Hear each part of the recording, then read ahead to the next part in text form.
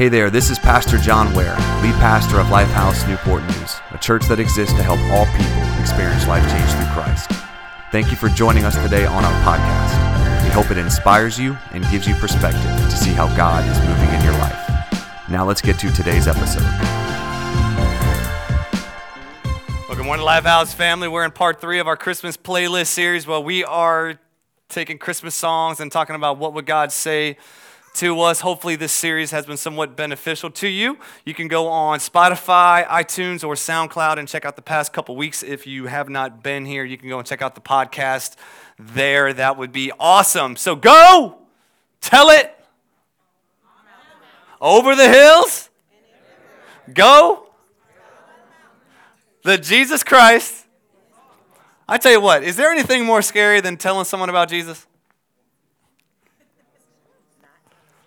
I tell you what, man, I remember growing up, in church when I got saved about 15, 16 years old, man. There was nothing scarier than when somebody said, we're going to go and do evangelism. It was just like, oh, Lord. Right? Like, you just, it's like, oh, I got something going on that day. It's like, oh, I got kids. What? You got no kids.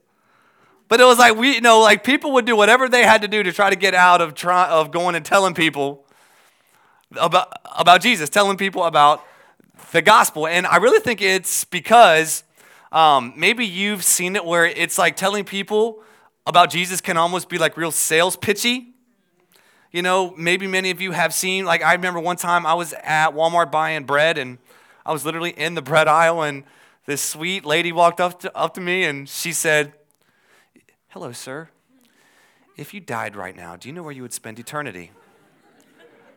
And I'm like, are you going to kill me? Am I going to go see Jesus now? Are you going to murder me? I had no clue, right? So when I was back in Bible college, we went up to Northern Virginia, Fairfax area, and they were kind of doing this revival night thing. So basically, they told us college kids, hey, you're going to go out and you're going to tell people about the revival and tell them about Jesus, and you're going to go door to door. And I'm just like, oh, Lord, I got to do this because I'm in this Bible college, But so then what they do is they gave me light bulbs. And they said, hey, look, what you're going to do is you're going to knock on these people's doors, and you're going to hand them a light bulb. And then you're going to tell them Jesus is the light of the world. And that's going to be your conversation starter. And it was in this really affluent area in upstate Fairfax or in Fairfax. So we're going to $2-3 million homes with light bulbs. And I'll be straight up honest with you. I'm walking up to these people's doors, and I'm praying, God, please let there be no one home. God, please let there be no one home. God, please let there be no one home. And thankfully, 90% of the people were not home. But then the other 10%, they were like, I got light bulbs, bro, thanks. Or they were like, oh, what are you trying to tell me? But it just was really sales pitchy and real just salesman-ish, right? Have you ever had that happen to you? But at the same time, yes, it can feel that way. But at the same time, though, I almost respect those people who are a part of what we would call cults. Mormonism, God the Mother. You ever had them? Target. My wife, 5 times. They love her. They always go to her. And they kind of start off, and then God the Mother. If there's God the Father, there's got to be God the Mother. When I talked to him one time at Patrick Henry Mall, I was like, y'all trying to get people to accept God the Mother? I was like, people already got a tough time accepting God the Father. Now you're trying to throw in the Mother. Really? And then they were joking with me and stuff like that. But, look, I don't really agree with what they're selling, but I affirm their boldness. That they'd have enough courage to go up to strangers and try to have a conversation with them about what they believe. And honestly, I think more Christians need the kind of boldness that they have But at the same time, we need to really examine, how do we tell? Go tell it on, go tell people, how do we tell in this culture that we're in? How do we tell people about Jesus? How do we become good tellers? John chapter 4. I want to talk to us today about a story that you might say, where are we going with this? But just trust me, we're going somewhere with it. About how we can be good tellers. Turn to somebody and say, today, you're going to become a good teller. Now turn to your second choice and tell them, today, you're going to become a good teller. Also say, just because you're my second choice doesn't mean I don't love you. John chapter 4, right? We've got this story here where Jesus is talking with a Samaritan woman, which if you know anything about the Bible, Jews and Samaritans were not kosher. They did not like each other at all. But the one thing about Jesus was not scared to go into sketchy places and talk to sketchy people about his message. Jesus was not scared. Jesus actually routinely did that. And so many times his disciples were like, Jesus, we're going where? We're going here? And Jesus was like, yeah, because Jesus did not come just to save righteous people. He came to save unrighteous people. He said, that is why I am on this planet, is not to save healthy people. I came to save sick people. So Jesus wasn't scared to go into sketchy places to reach sketchy people. And what we're going to see is Jesus doing exactly that. John chapter 4, verses 4 through 26. If you've been in church, you know this, but it says, now he had to go through Samaria. So Jesus said, we've got to go through this pagan area, right? So then it says, so he came down in Samaria to a town called Sychar, near the plot of ground Jacob had given to son Joseph. Jacob's well was there, and Jesus, tired as he was from the journey, sat down by the well. It was about noon. When a Samaritan woman came to draw water, Jesus said to her, will you give me a drink? Now his disciples had gone into the town to buy food. The Samaritan woman said to him, excuse me, you're a Jew, and I'm a Samaritan woman. Guarantee that's how she said it. How can you ask me for a drink? And then John throws in here this little detail. For Jews do not associate with Samaritans. Like John is saying, I just want to throw this detail in there to let you know one more time how much animosity there was between Jews and Samaritans. So much so, the Jews did not even want to go there. They thought Samaritans were like these kind of half-breed dogs that they just did not want in their company. Jews did not want to even be associated with them. Why? Because associating with them would seem like you are condoning them or for them. So they just said, don't even associate with those people. But we saw Jesus break many social customs to reach people. And the bottom line is this: if we're going to reach people in this culture, there are going to be church customs that we're going to have to break through to reach people's souls. Okay? Just saying. Jesus answered her, look, so Jesus here asked her for water. It's like, do you know who I am? I'm a woman, and I'm from Samaria. You shouldn't be talking to me. Jesus answered her, look, if you knew who the gift of God, who was to ask you for a drink, you would have asked him, and he would have given you living water. Sir, the woman said, you have no bucket. I can see her kind of saying right now, okay, you're getting a little cocky with me, huh? Well, you ain't got no bucket.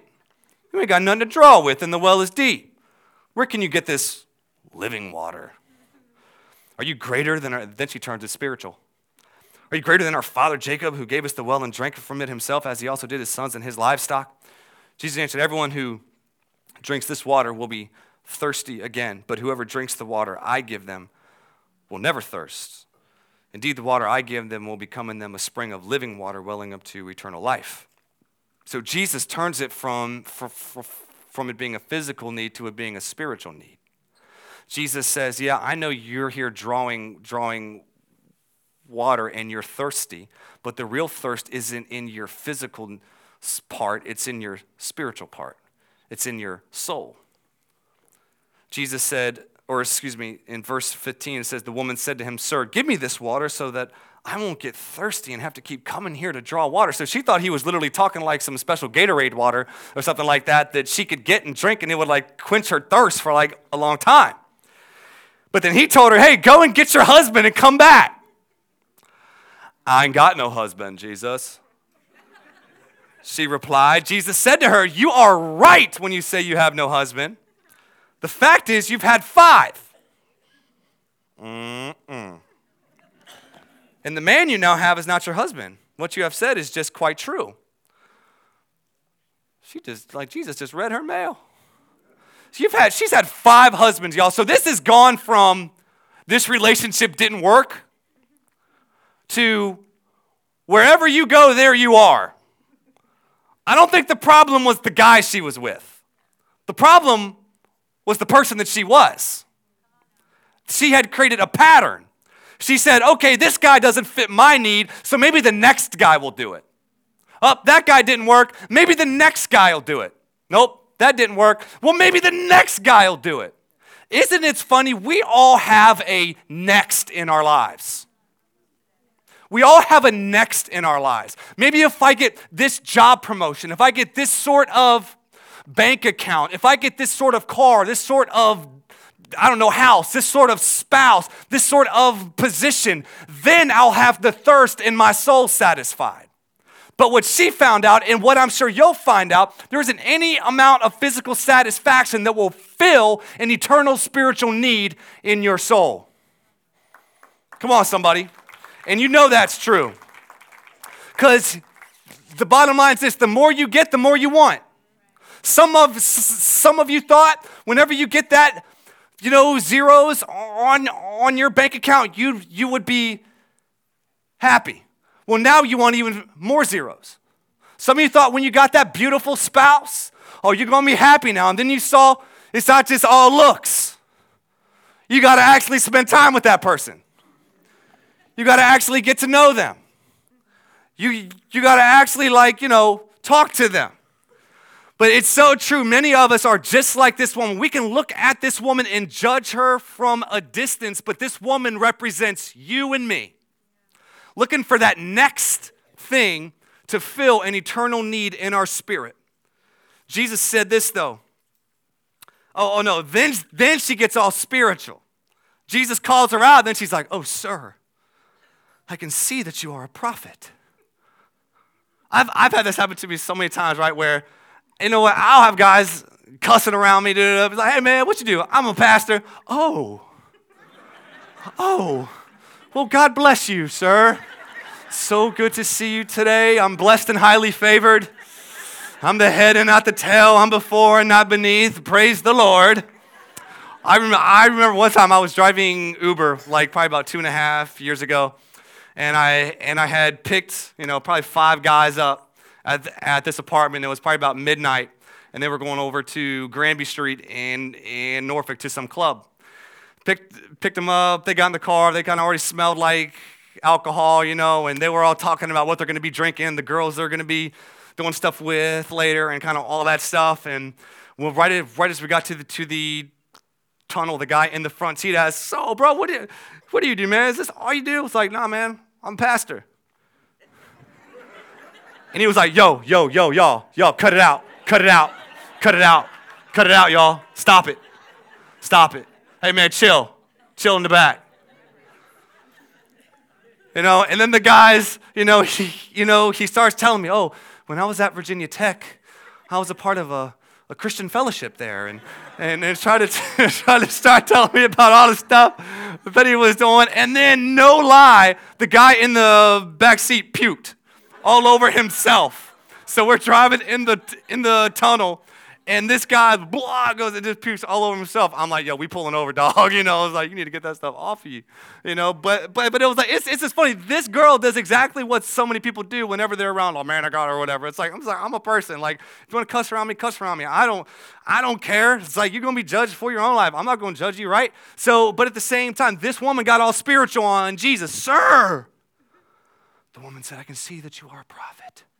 Our ancestors worshipped on this mountain, but you Jews claim that the place where we must worship is in Jerusalem. Woman, Jesus replied, believe me, a time is coming when you will worship the Father neither on this mountain nor in Jerusalem. You Samaritans worship what you do not know. We worship what we do know, for salvation is from the Jews. Yet a time is coming and has now come when the true worshipers will worship the Father in spirit and in truth, for they are the kind of worshipers the Father seeks. God is spirit, and his worshipers must worship him in spirit and truth. The woman said, I know that Messiah called Christ is coming. When he comes, he will explain everything to us. Then Jesus declared, yo, I speaking to you. I am he. So this woman went to the well to get a physical need met. But she met the answer to the deep need in her soul. And she met what her soul needed. We always try to think that physical needs are going to meet the deep-rooted need in your soul for purpose and a Savior and for hope. But what we see here, Jesus' greatest purpose meets your greatest need.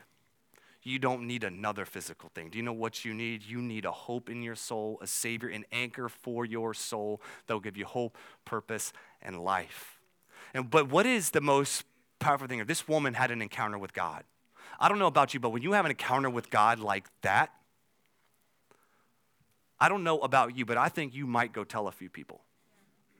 I think whenever Jesus left her and she went back to her hometown, I think there might be a little of, yo, Jenny, I got to tell you about this guy. And then actually what we see 13 verses down in John chapter 4, verse 39, it says, many of the Samaritans from that town believed in him, being Jesus, because of the woman's testimony. He told me everything I ever did. He didn't tell her everything. He told her something. But do you see here, many in that town believed because the woman could explain the book of Genesis. Many in that town believed because of the Romans road to salvation. Many people believed because they could prove the archaeological findings in Israel were true. No. Many people believed because of the woman's testimony. If you are a follower of Jesus Christ, you have a testimony. Okay? You have a testimony. In other words, a testimony is you giving witness to what Jesus has done in your life. I don't care. See, this is what we like to do in church. We like to categorize testimonies. Right?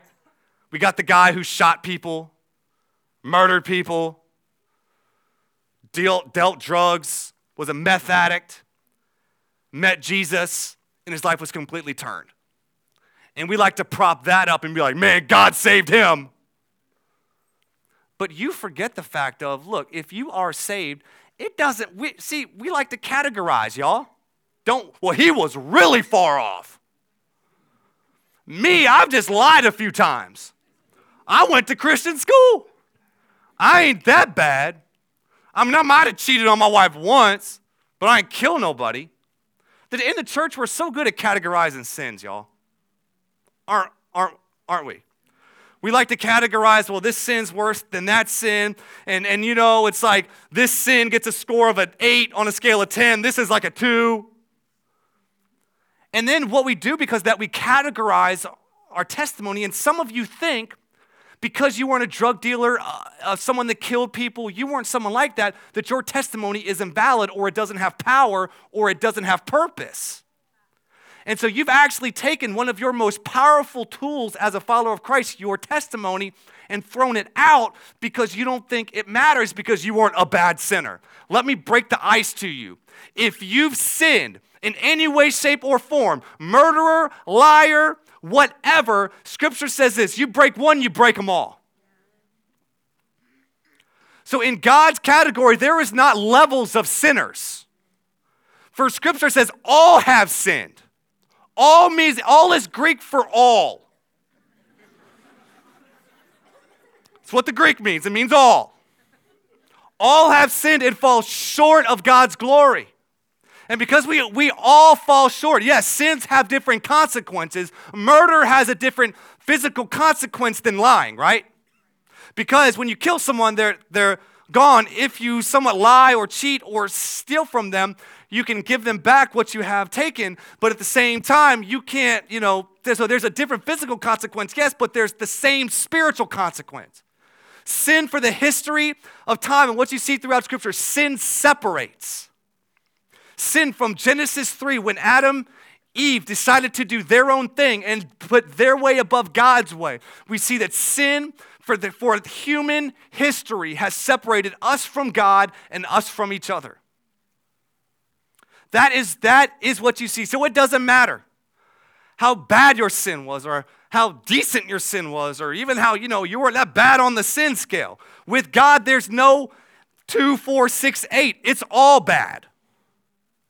And why is this important? Because if you're going to have a testimony, you've got to understand and grasp what you've been saved from.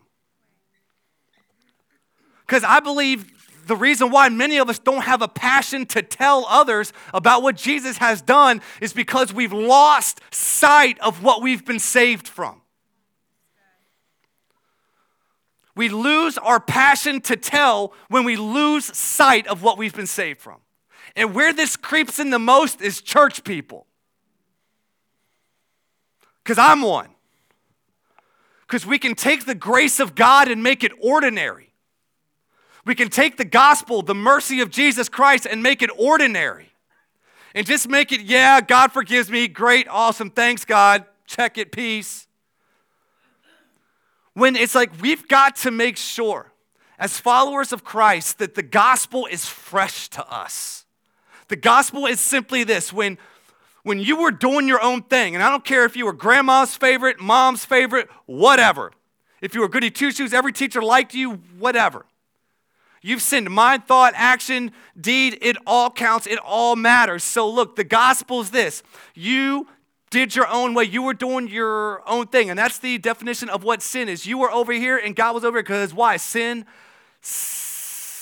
separates, but Jesus came and lived a perfect sinless life that you could not live and died the death that you should have died on the cross in your place and for your sins, and came into the gap that was between you and God and brought you together, not because of your good works, but because of his good work.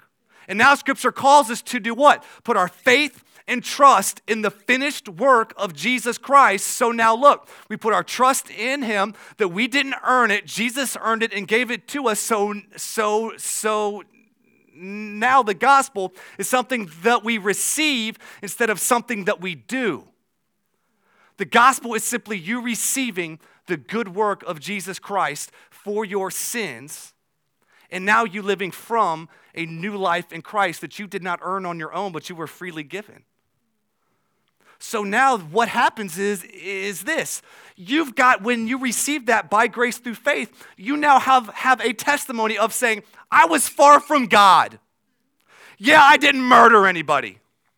But you know what? I was still doing my own thing. And do you know what the crazy thing is? We can even still do good things for the wrong reasons.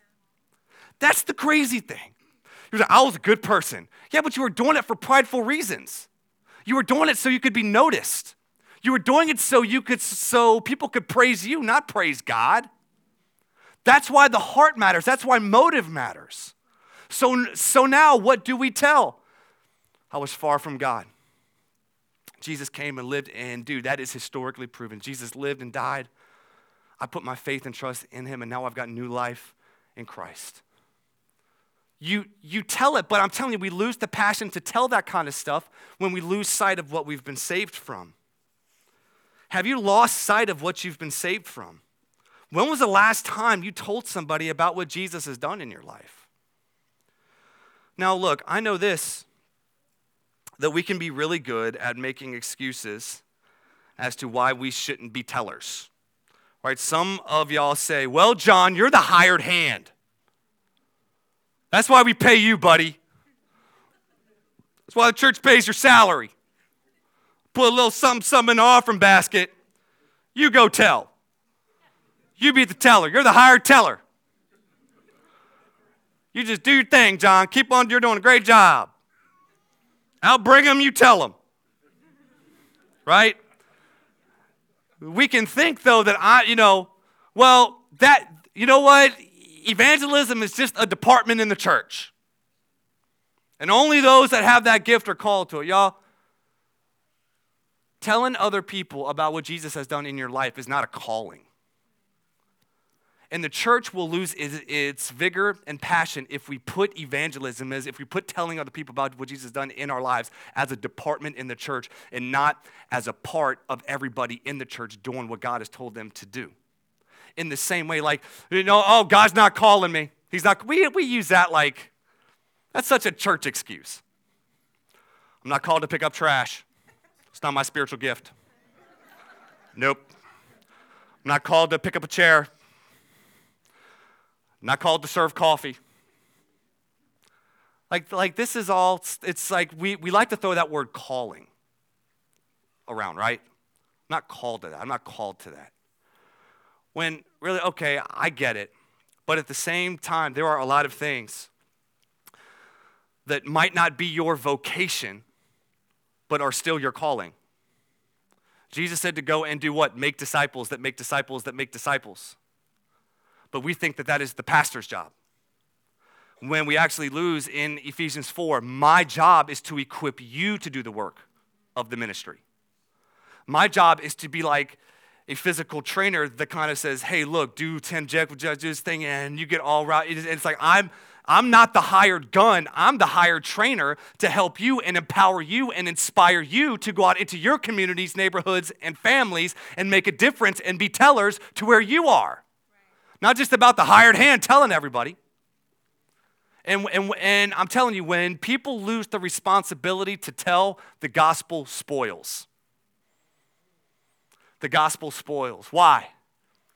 Because we aren't telling people about the most important thing in our lives. But also, too, I think some people struggle because they're like, I don't know everything about the Bible. Like some people really want to tell the people, but then they're like, I can't defend the book of Genesis. Science says, the Bible says that it took 7 days to make creation. Science said it didn't. What do I do? And you're going to have people throwing stuff out there. Oh, the Bible's a load of junk. The Bible, is just a bunch of human beings that were writing it for selfish purposes just to control the masses. And, religion is just something made up by men for emotionally disturbed people that needed a crutch. I've heard it all, right? And you'll have questions that they'll answer or they'll have questions that they'll ask that'll make you be like, I'm not sure. But look, your job is not to defend the Bible. Some of y'all need to take that burden off of yourselves.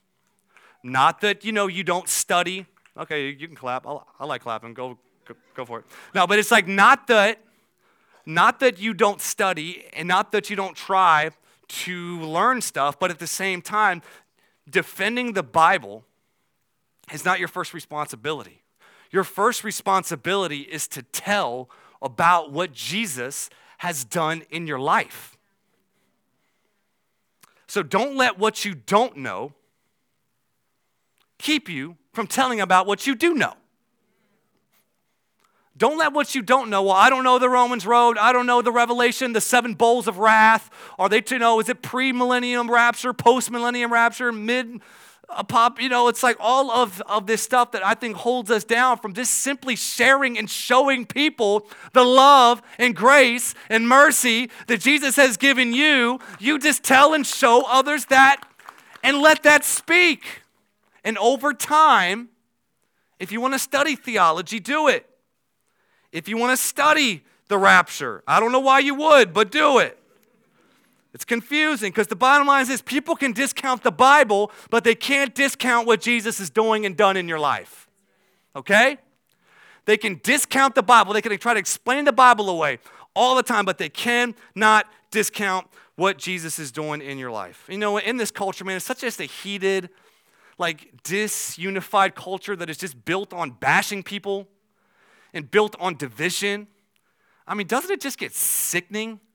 I literally can't stomach watching the daggone news, different news channels, because it's just all about bashing and putting down. And you go on Facebook and it's like barfing. It's like, it is hard to stomach. And what breaks my heart is when you see Christians on there behind a keyboard trying to win people to Christ and bashing people and bashing people groups. And it's just like we've got to get away from this whole thing of thinking just because we think we're right, that entitles us to be jerks. Let me prove it to you. 1 Peter 3. Now, look, it's funny. In our culture, we think persecution is somebody calls our faith fake. I'm being persecuted. Look, when I was in Albania earlier this year, and you have Christians there, it's 99% Muslim. The hotel that we stayed at, there was a mosque built by Osama bin Laden. So we are staying at a hotel in a city of 200,000 people. There's 1,000 Christians that face persecution each and every day. And so we're over there, and obviously, they said we were safe. We kind of felt safe, but coming from what I came from into their territory, I didn't feel safe. You know what I'm saying? And so, but it was like I really felt like if I talk about the name Jesus, I don't know who's going to be there, who's watching on me, who's spying on me. But that was kind of the mentality and the way things were back in Jesus' day and back in the disciples' day. In 1 Peter 3, this is what Peter instructed churches on how to handle when you're sharing your faith with other people. Get this. Like, I think this is what we need now. Like, yes, like it says, but in your hearts revere Christ as Lord. Always be prepared to give an answer to everyone who asks you to give the reason for the hope that you have. But do this with gentleness and respect. This is the Apostle Peter saying, let me tell you how to share your faith. Get a bullhorn, stand on the corner, and say God hates people groups. Get a bullhorn and yell at people how much God hates them. Yeah, do that. No, that's not what Peter said. Peter said, when you share your faith, you know how I want you to do it? I want you to do it with gentleness and respect. And I want to encourage every one of us here as you're telling, and as you'll have friends and family and people on Facebook, they'll try to tell you a bunch of stuff. But I want to tell you, your first job is to tell about what Jesus has done in your life. But when you do that, do it with gentleness and respect. And what I love Peter here, he's basically implying that be ready to give an answer. So basically saying you won't even be the one bringing it up. They'll bring it up because of the way they see you living. So be prepared to give an answer. Be prepared to give a response for the hope that you have. In other words, for the way you're living. Why are you living like this? Why are you the one that consistently and freely forgives people? Why are you the one generous? Why are you the one believing in people when everyone else has given up? Why do you consistently are the ones opening your household to complete strangers? What is it about your life that drives you to put yourself in harm's way to help somebody else? What is it about you? And then it says this, be prepared to give an answer, be prepared to testify and tell about why you're living the way you are. But then do that with gentleness and respect.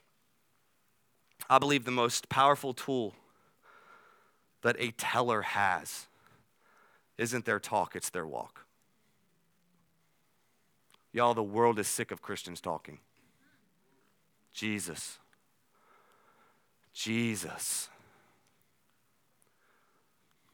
And they're sick of it because we talk but we don't walk it. And y'all, that's what I want us to get, is that, I think in our church there's kind of been this whole spirit of don't judge me, don't judge me, don't judge me. Just don't judge me. And people in the church just have this whole thing of don't judge me. When honestly, many times when you feel people are judging you, is they're trying to give you a thought of maybe what you're doing it's not putting forward the name of Christ. Maybe what you're doing is maybe taking the reputation of Christ down a notch. So I think, y'all, people in the church, people that follow Christ, we've got to instead say, stop judging me. When honestly, Paul said this. The crazy thing that Paul said is, we should be judging people inside of the church. Why? Because we want we want Christ's name and Christ's reputation to be the most important thing. Paul said this, I've got a right to do a bunch of different things, but I will stop doing those things if it in any way takes the name of Christ and bashes it down. That's why I'm not going to say that, but I just believe, man, we need to make sure that we don't put any stumbling block in someone's way to receive Christ. And I believe that the church, the people of God, we need a rebranding. Not that the gospel changes. The message doesn't change. But the branding should. Think about a brand symbol that you love. When you see that symbol, what comes to your mind? When I say the church needs a rebrand, unfortunately, when many people hear the word church, their first implication is not good. What's it going to take? Judgmental, condemning, hypocrite. How many people I've talked to in the city that have given up on church, not because they don't like Jesus, but because of the people in the church who say one thing but do something else. Y'all, this is not a game. And my prayer is that our hearts would be open to receive correction, open to receive loving feedback on our lives. Why? So we can make the reputation and name of Christ known. And that it won't be slandered and that it will not be maligned. Many people need to experience the people of God before they actually experience God. And really the saying's this, people need to belong before they believe. See, that is why in our church, we don't care where you're at on your spiritual journey, there is something for you here to do. Because here's the thing, we know this. Many people have been hurt by the church, scarred by the church. Wounded by the church. Some of the stuff that I've heard churches do has, just absolutely insane of what they're doing to people's hearts and people's souls. And people have turned their back not on Jesus, but they've turned their back on the church. And I believe this, that we need to rebrand. And we need to say, hey, look, this is what actually matters. You know what? Paul, something he was really, really good at is taking complex stuff and bringing it back and bringing it back to what actually mattered. And what we actually see here in Galatians 5:6, whenever he was talking to the Galatian people, and he was talking to them saying, hey, look, I know you guys think that you're more spiritual because you're into Jewish rituals, customs, and laws and stuff like that, and you think by doing those things it brings you closer to God, but let me actually tell you, doing those things actually doesn't do nothing. Let me actually tell you what actually matters. And Paul broke it down like this. He said, the only thing that counts is faith expressing itself through love. He did not say the two things, the three things. The only thing that counts is a faith, a trust in God that expresses itself in the way we love people. In other words, saying the physical representation that there has been a spiritual encounter in your life, the physical expression of that is not how well you can articulate the faith. Is not how well you can explain the book of Genesis. It's not how well you can explain the rapture. What shows in the way that you had an encounter with God is in the way you love people.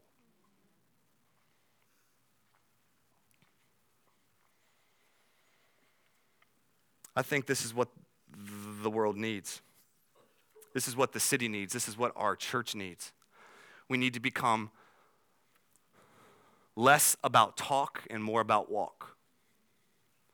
Because God, for real, in the city, there's probably not a lot of people in the city that haven't heard the name Jesus or haven't heard the word church. Whenever I talk to someone about, I went to church growing up. 4 years old, went to church, left right after high school. But I believe the greatest tool we have isn't what we say, it's what we do. You want to talk about a testimony? What this world needs is a testimony of people that don't just bark it, but live it. James chapter 2, 14 through 18. Worship team, y'all can come back up. We're going to close. We got to close up. James chapter 2, verse 14 through 19. James here, man, he is, and look, look, like y'all need to read the book of James. I know y'all are busy, okay? I know, y'all got a lot of stuff going on, but just get the Bible on your phone and just read the book of James. Like, it is such good stuff. But James said this in James chapter 2. He said, "What good is it, my brothers and sisters, if someone claims to have faith but has no deeds?" And in other words, what good is it if someone claims to love Jesus but doesn't actually show it? Can such faith save them? Suppose a brother or sister is without clothes and daily food. If one of you guys says to them, "Go in peace, keep warm and well fed," but does nothing about their physical needs, what good is it? In the same way, faith by itself, if not accompanied by action, is dead. Someone will say, "Hey, you have faith, I have deeds. Show me your faith without deeds, and I will show you my faith by my deeds. You believe that there's one God, good. Even the demons believe that and shudder." What he's saying here is, y'all, Satan believes. Satan believes in God. It's not belief. It's not just belief that saves us. It is belief in God that expresses, faith that expresses itself through our actions. And what he's saying here is, some of y'all have faith, some of y'all have deeds. He's not saying this is not just either or, this is both and. It's not just share the love of Jesus or show the love of Jesus or show the love of Jesus and share it. It's like, no, it's not either or, it's both and. And I just think, church, we've got, my heart for this church is that we would be a church full of tellers. Not that we know everything about the Bible. Not that you guys, I'm not saying don't study the Bible. Study it, learn it, grow it. Scripture says study to show yourself what? Approved. Study, yes, study. But at the same time, don't let what you don't know take away from you sharing about what you do know. If Jesus has impacted your life, if you know the depth of your sin and the depth of God's grace, share it. You never know who needs to hear it. And do you know what? Sharing will make you even more appreciative of it. Because like I said, I believe some of you today, you need a fresh encounter with the gospel. You've been in church a long time, and it's kind of come to this whole thing where you feel like you're stale in your faith, and you almost have that, well, I just need something more spiritual. I just need something more, a deeper revelation in God's word. No, you need a re-revelation of the gospel of Jesus Christ. That when you were far off and deep in your sin, Jesus came and lived the life you couldn't live and died the death that you should have died in your place and for your sins, and you've been brought close and near to God. You need a re-revelation of that. Some of you here, you need a first-time revelation of that. Where maybe you've grown up in church. Maybe you got hurt by the church. And today, though, is going to be your moment to start a relationship with God. But all of my Christians here, I believe that God is calling our church to be a church of tellers. That don't tell to be loved by God, but tell because of God's love. That don't tell out of guilt. See, and that's what separates us. The cults, they've got to go share. Like, if as a God the Mother person, you don't go out and try to talk to other people in Target, you won't be saved. Mormons, you've got to have a mission. If you don't, you're not a real Christian. And although I don't agree with that, I respect that. But at the same time, we don't share to earn anything from God. We share because of God's love. Do you see the difference? 1 John 3:16 tells us this. This is how we know what love is.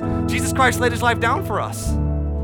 So because of Jesus' example of laying his life down for us and what he did for us, that's how we know what love is. So we go and tell and share and show and tell about the love that God has. Stand up, church. I just want to pray.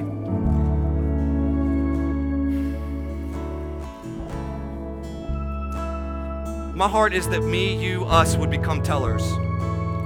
Not that we know everything and tell everything, but that we're prepared to tell others why our lives are so different. And if they're not different, take a heart check, a heart pulse today, and say, why does not my profession match my actions? Why does my actions not match my profession? The people would ask, why are we so full of love? Why, when we fail, are we the first ones to ask for forgiveness? Why are we the most generous people on the planet? Why, when everybody has given up on somebody, we stick with them and believe the best? My heart is that through the way we live, people would ask us, and we would be bold, passionate, authentic, real tellers that share about what Jesus has done.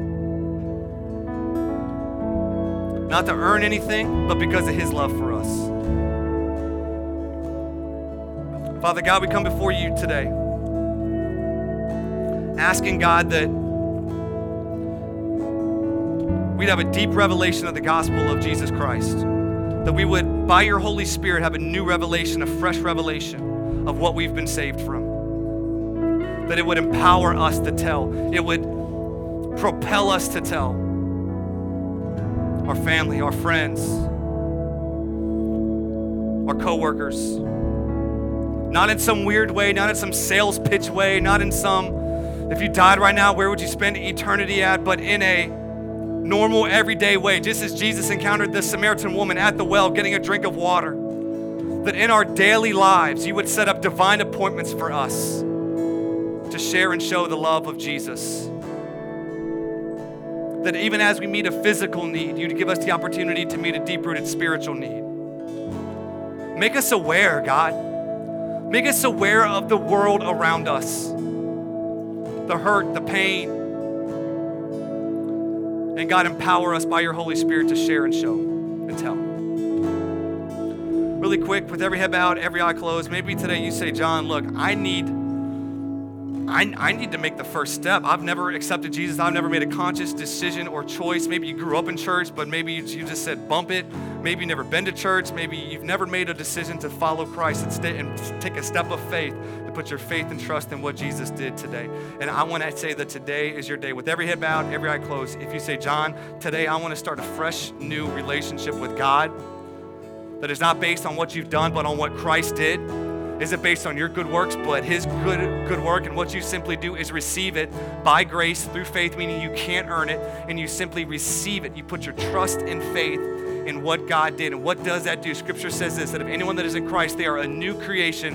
The old is gone, the new is here. You start fresh in a new relationship with God. With every head bowed, every eye closed, if you say, John, today I want to start that relationship. What I'm going to ask you to do, look, is we're going to have everybody pray.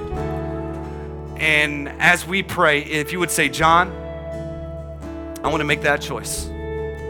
Everyone's going to pray. We're all going to join in. And as you pray in your heart, I want you to pray those words with everything you have and believe it. And I believe this. Scripture tells us this, that if you call on the name of the Lord, you will be saved. I believe as you pray those words in faith, there will be an exchange inside of your spirit and soul, that today you will have a new heart, a new spirit, and a fresh start with God. Everybody pray with me. Jesus, I give you my life. I give you my heart. I thank you for giving me your life, for willfully laying it down for me. I receive your forgiveness today. I receive your grace today. I receive your love today. And I pray that the gospel would sink into my heart and change me and empower me to tell other people what you've done. I receive today new life in Christ because of what you did. In Jesus' name. Amen and amen. Lifehouse fam, can we just give it up for anyone that said that prayer? Thank you again for joining us on the Lifehouse Newport News podcast. If you're ever in the Hampton Roads area, we'd love for you to join us at one of our live worship experiences at 9 a.m. or 10:30 a.m. at the Regal Kiln Creek Movie Theaters. Until then, feel free to check us out at www.theaterchurchnn.com or on any social media platform. Thank you so much, and God bless.